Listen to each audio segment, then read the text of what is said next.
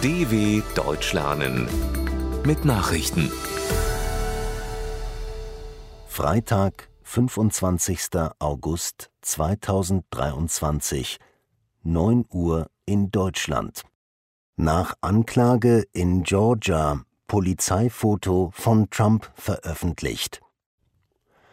Nach einer Anklage wegen Wahlbetrugs im Bundesstaat Georgia hat sich der frühere US-Präsident Donald Trump im Bezirksgefängnis von Atlanta den Behörden gestellt. Dort wurde der 77-Jährige wegen Vorwürfen der Erpressung und Verschwörung kurzzeitig unter Arrest gestellt, wie es aus dem Büro des zuständigen Sheriffs hieß.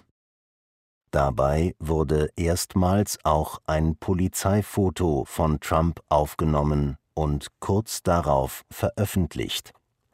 Trump ist damit der erste Ex-Präsident der USA, von dem es ein erkennungsdienstliches Foto gibt. Gegen Zahlung einer Kaution von $200.000 durfte Trump das Gefängnis nach weniger als einer halben Stunde wieder verlassen. Russischer Präsident bestätigt indirekt Tod von Wagner-Chef. Russlands Präsident Wladimir Putin hat indirekt den mutmaßlichen Tod des Chefs der Söldnertruppe Wagner, Jewgeni Prigoschin, bei einem Flugzeugabsturz bestätigt. Putin kondolierte den Familien der Opfer und nahm dabei auch unmittelbar Bezug auf Prigoschin. Dieser sei ein fähiger Mensch und Geschäftsmann gewesen, der jedoch schwere Fehler begangen habe. Damit spielte Putin auf den Aufstand Prigoschins und der Wagner-Truppe Ende Juni an. Zu möglichen Ursachen des Absturzes äußerte sich der russische Staatschef nicht. Er kündigte aber eine umfassende Aufklärung an. Zweiter ukrainischer Unabhängigkeitstag unter Kriegsbedingungen. Zum zweiten Mal seit dem Beginn des russischen Angriffskriegs hat die Ukraine am Donnerstag ihren Unabhängigkeitstag begangen. In der Hauptstadt Kiew würdigte Präsident Volodymyr Selenskyj seine Landsleute als freies und starkes Volk.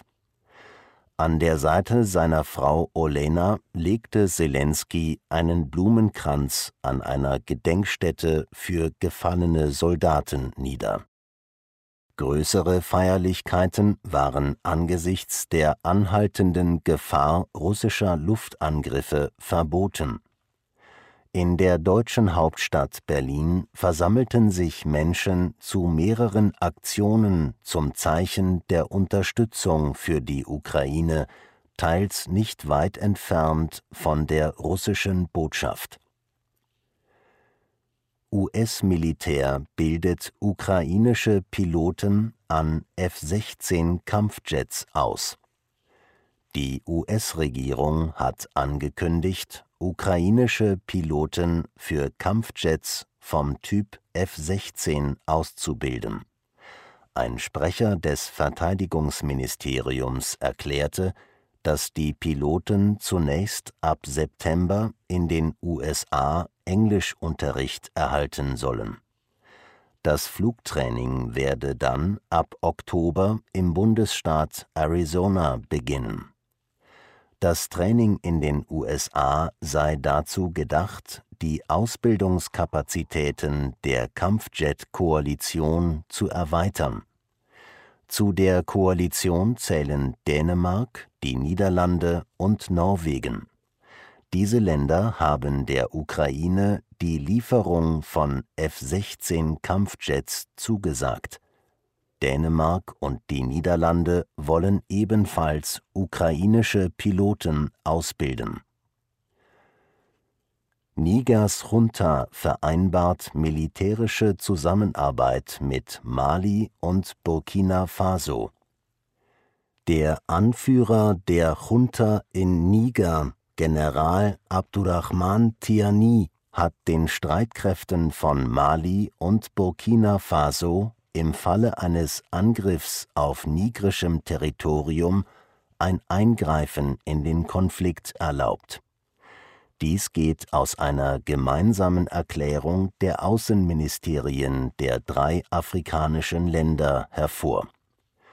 Die Außenminister hätten sich in der nigerischen Hauptstadt Niamey getroffen, um eine verstärkte Zusammenarbeit in Sicherheitsfragen und anderen gemeinsamen Themen zu erörtern, hieß es.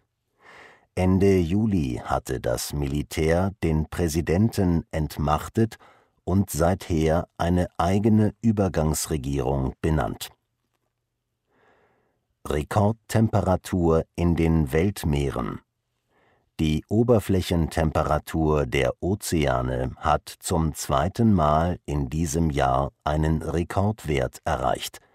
Nach vorläufigen Daten der US-Plattform Climate Reanalyzer liegt sie im globalen Mittel nun schon seit rund 2 Wochen bei 21,1 Grad. Anfang April hatten die Temperaturen schon einmal mehrere Tage bei 21,1 Grad gelegen und damit so hoch wie nie seit Beginn der Messungen vor 40 Jahren. Außerordentlich warm sind die Ozeane damit schon seit fast einem halben Jahr.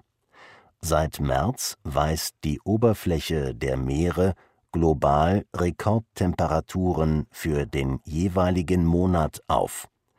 Als Hauptgrund für den Anstieg gelten die menschengemachten Treibhausgase. Soweit die Meldungen vom 25.08.2023. dw.com/langsame Nachrichten